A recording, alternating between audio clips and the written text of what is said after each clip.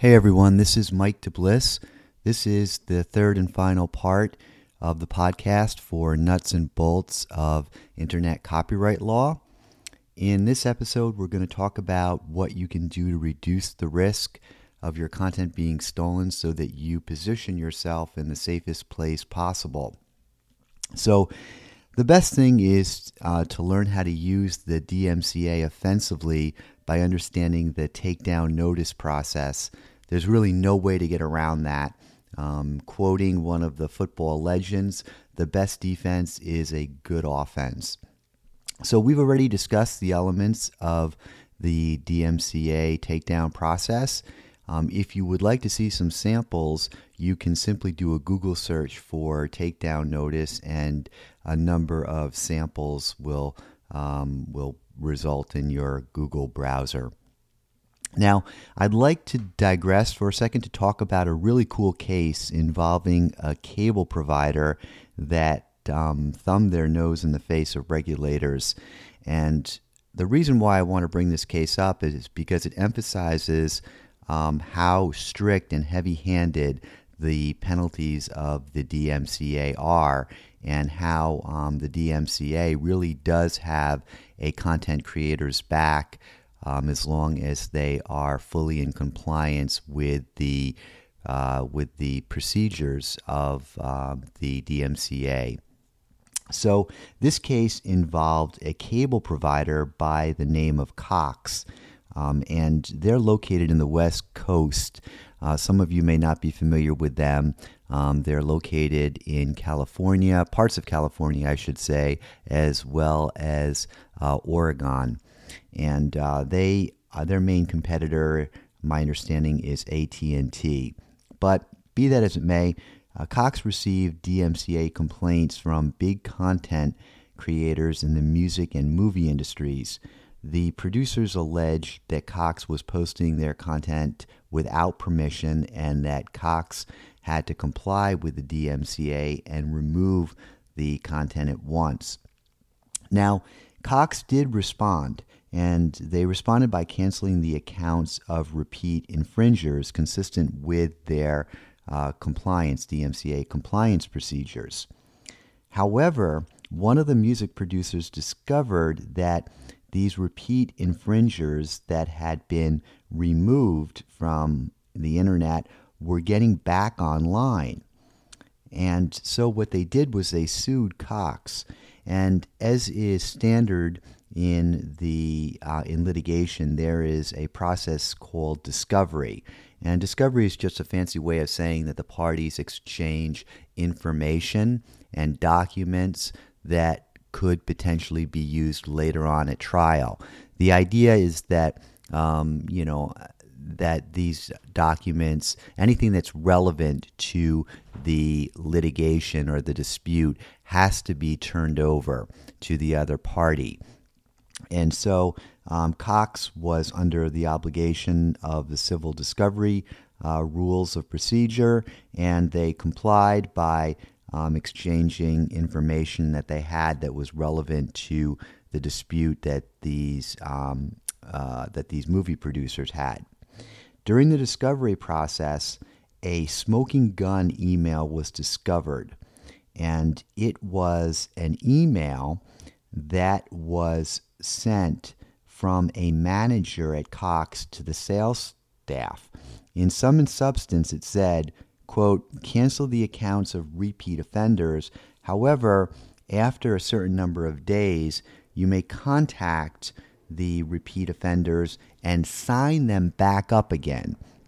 As you can imagine, that was enough to sink Cox's ship and enough to put them on the line for a huge judgment. It's my understanding that Cox, got hammered with a $25 million judgment.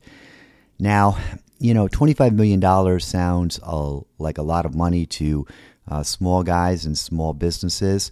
However, with a big cable behemoth like Cox, that is really a drop in the bucket. So that's why sometimes you have these big cable providers that throw caution to the wind and refuse to do things that they're supposed to do. In this case, it was very underhanded, and it was very tricky and full of deceit, because Cox did, in fact, remove these repeat offenders only to sign them up again.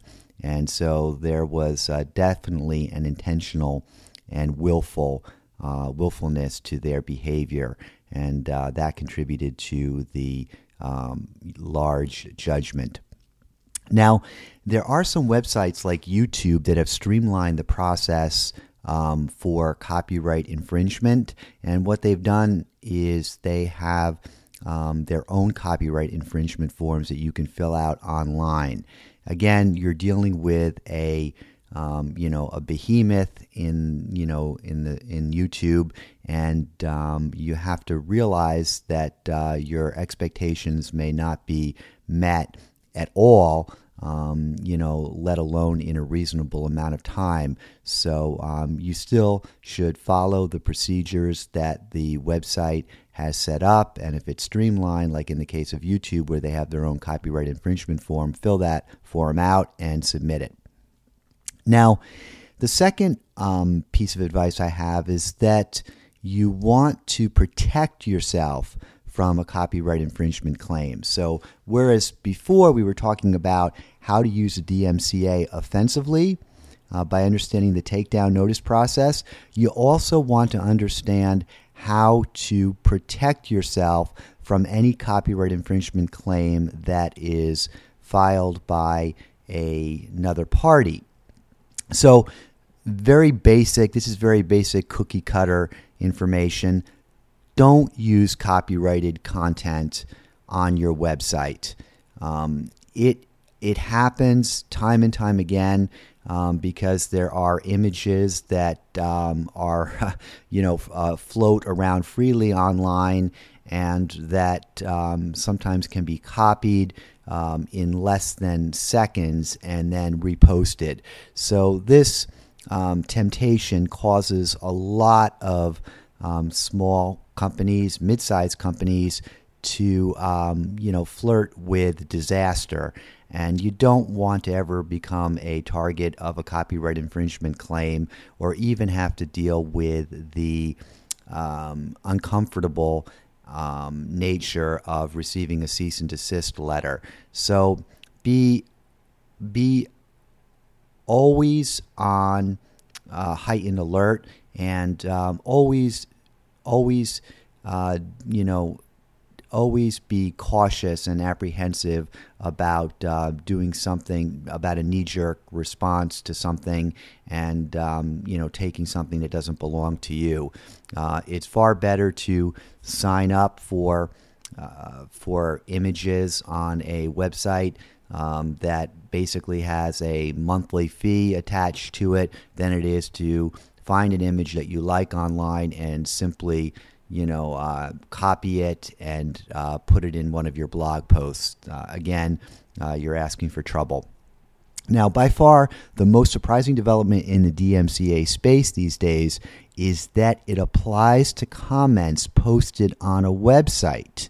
So, if you have a very vocal audience of your blog or of your podcast, and people are quick to post comments, you need to be careful, because if one of the users to your site who's posting comments inadvertently or intentionally posts some copyrighted material in the comment section, you potentially put yourself at risk for joint liability if you are not in strict compliance with the DMCA compliance process. So, very simply, if you allow users to post comments on your website, adhere to the strict DMCA compliance process to ensure immunity from claims. All right? And again, this is done out of an abundance of caution, and out of the possibility that one of your users might infringe intentionally or inadvertently on a third party's copyright by posting unauthorized content in the comment section of your site. You want to protect yourself at all times. And I realize that this, might put you on edge, but it's better to be safe than to be sorry. So take Facebook, for example. Suppose that a user posts a copyright image on their Facebook page. Under traditional copyright law, because it's on Facebook, Facebook could be jointly liable for damages for copyright infringement. However, under the DMCA, so long as Facebook strictly adheres to the DMCA compliance process, they are guaranteed absolute immunity under the safe harbor immunity provision. And that's found in Section 512C of the DMCA. You want to be positioned just like Facebook here. You want to have or enjoy the immunity and be cloaked in this safe harbor immunity provision as well. Well, in order to enjoy that immunity, you have to adhere to the DMCA compliance process. If you allow anyone to upload anything to your site, it goes without saying, be in compliance with the DMCA. Now, I want to talk about one critical aspect of DMCA compliance that is essential and that can be done relatively easy and without much expense whatsoever. This aspect requires registering an agent with the Copyright Office. Basically, an agent is the person who will receive copyright complaints arising out of content posted by users of your site. Everyone has one, from Google to Facebook to YouTube. The agent has to be registered with the Copyright Office. The U.S. Copyright Office has finally upgraded its registration system and brought it into the 21st century. What I mean by that is that they launched an online DMCA agent registration system. You might laugh, but in earlier times, one would actually have to download the paperwork from the internet and literally fill it out by hand in ink and then mail it to the DMCA office. These days, there's an online DMCA agent registration system, and it's very simple to use, and the fee is a mere $6 for every 3 years. So on the registration form, what you would do is you would list the name of the agent. Now, so you know, the agent can be an independent agent or you as a site owner. So you don't have to necessarily resort to an independent agent if you are the site owner, so long as you understand that there are some issues that come up here. And you will see this as I list the rest of the requirements that are necessary on the registration form. So the name of the agent or the site owner has to be placed on the registration form. The street address also has to be included on the registration form. No P.O. box is allowed. A phone number for the site, an email address for the site, and all of the site owner's online properties. Now, here's the rub. If you work from home and if you are uncomfortable providing your home address on the agent registration form, you can use a DMCA agent. That's one of the ways to get away or circumvent the rule that you place your address on the form. Again, this is in the situation where you have a home business. Remember, no P.O. box is allowed. So in that case, you're basically put between a rock and a hard place. If you're working out of your home, you have no choice but to put your home address. And as one can imagine, having your home address published online for the entire world to see can be unnerving. So you might want to make use of a DMCA agent. This will provide some privacy as the agent's information will be listed in lieu of yours. However, the business address must still be listed. And if you keep a home address, again, for the reasons we discussed, this can be unnerving. In limited circumstances, you can petition the Copyright Office, and they may allow the site owner to substitute a P.O. box for his or her home address.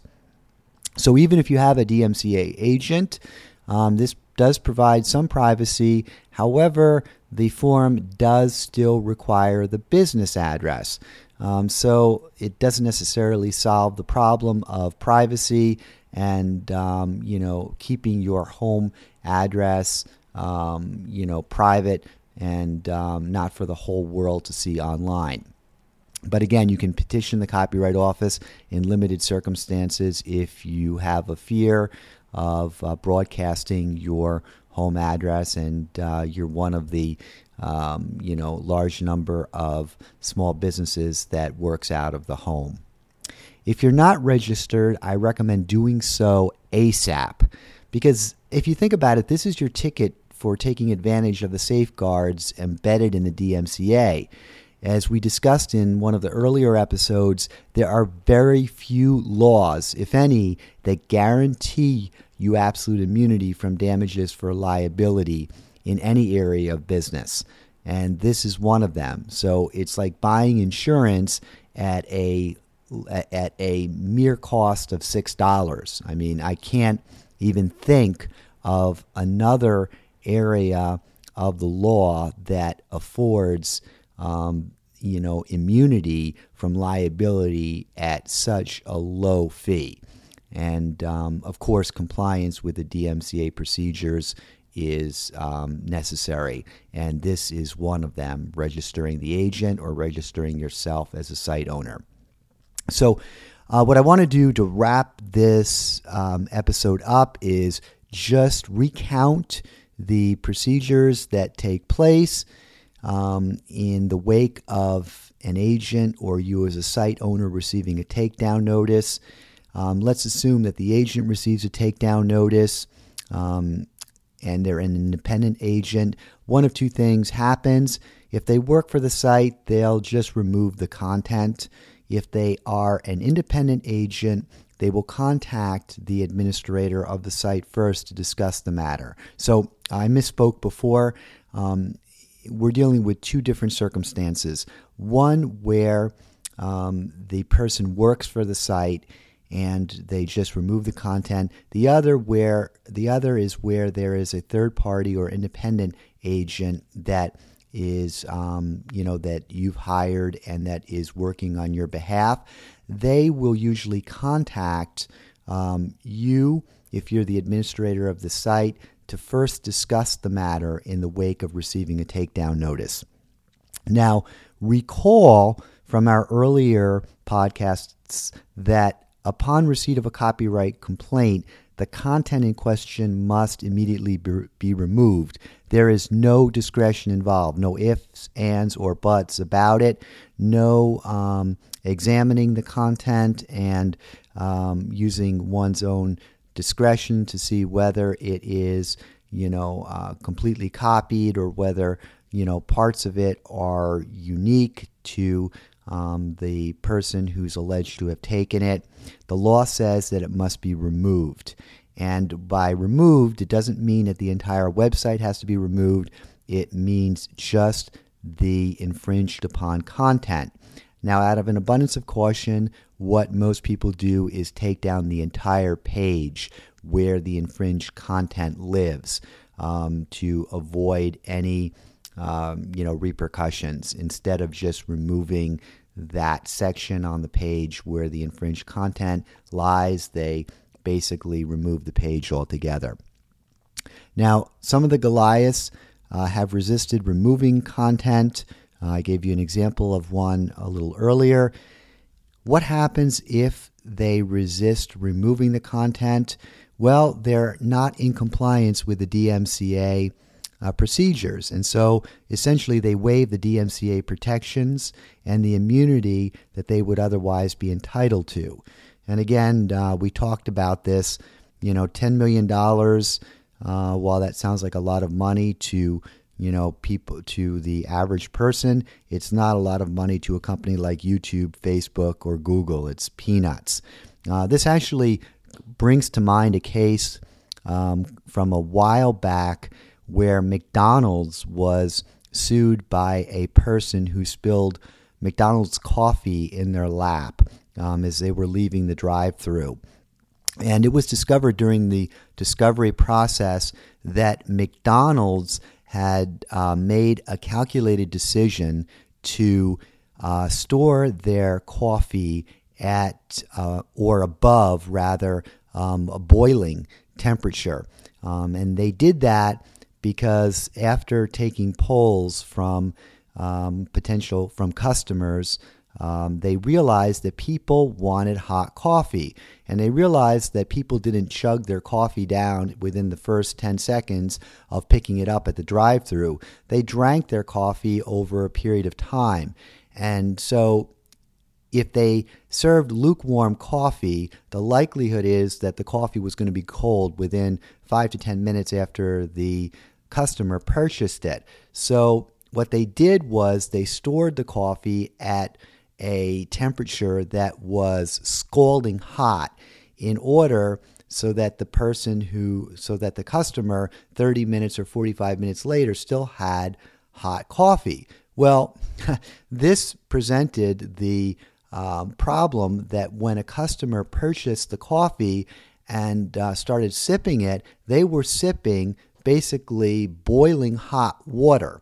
And so this poor person who purchased the coffee and was sipping it and wound up spilling it and spilled scalding hot coffee on their lap and suffered third-degree burns, wasn't too happy. And as a result of the lawsuit, this all came out in the discovery process, that McDonald's knew that by serving scalding hot coffee, they were presenting a risk of harm to customers. Yet, they did a balancing test and they realized that the benefits of keeping customers happy and serving them scalding hot coffee so that 30 minutes or 40 minutes later it would still be hot and people and customers wouldn't be infuriated by having to drink cold coffee or microwaving their coffee.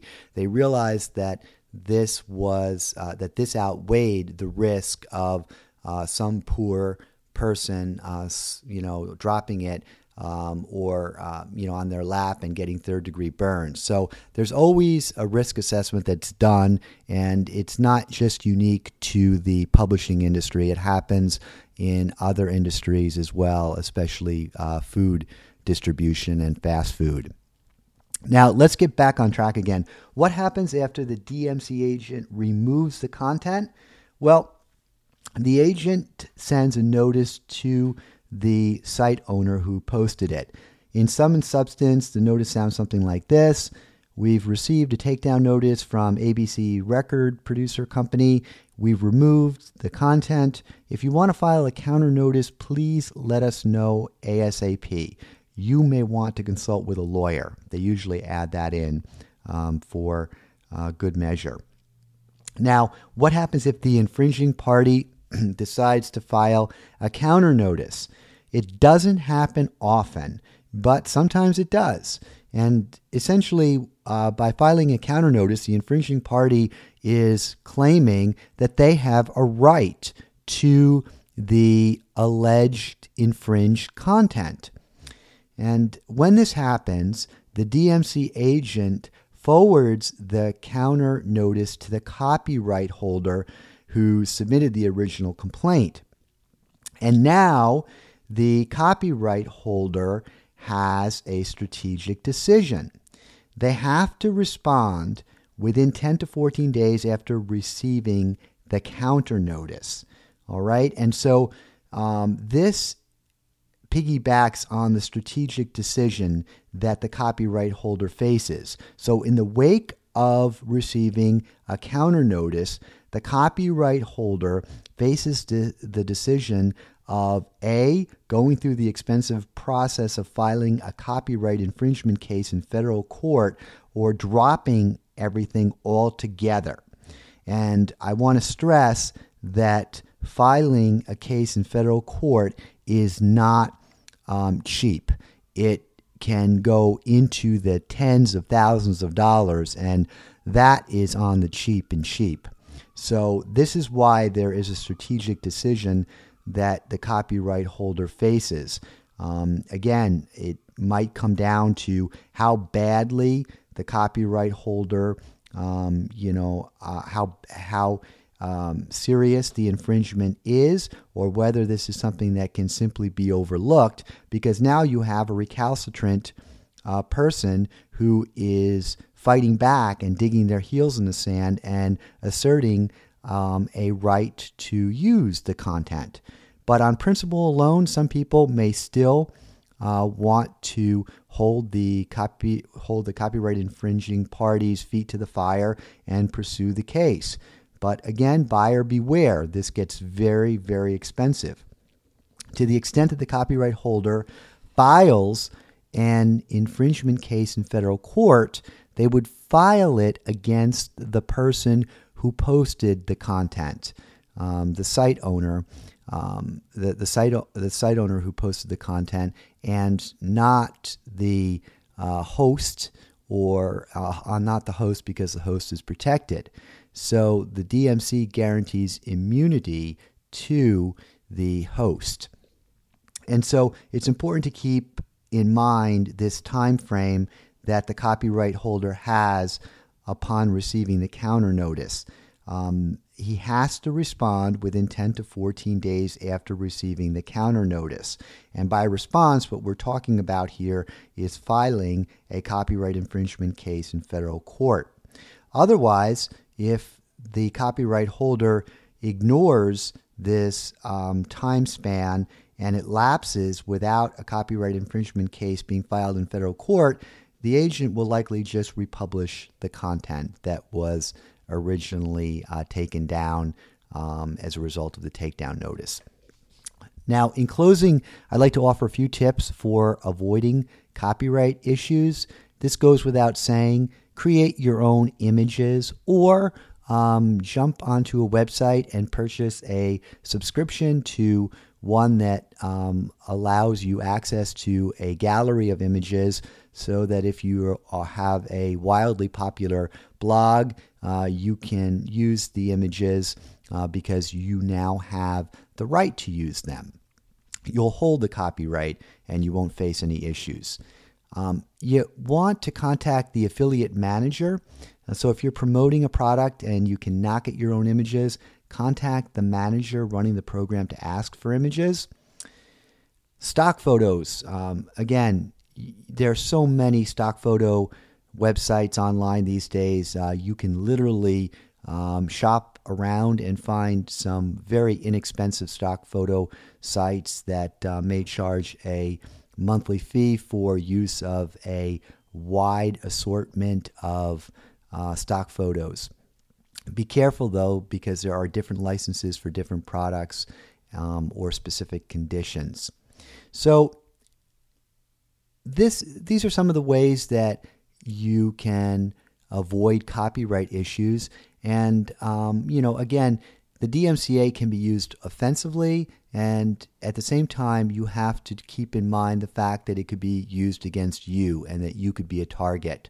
So the number one thing here is to educate yourself and be in the know, so that you are knowledgeable on how to take advantage of the DMCA process if someone has pirated your content, and at the same time, you're knowledgeable if you are served with a cease and desist letter or a takedown notice.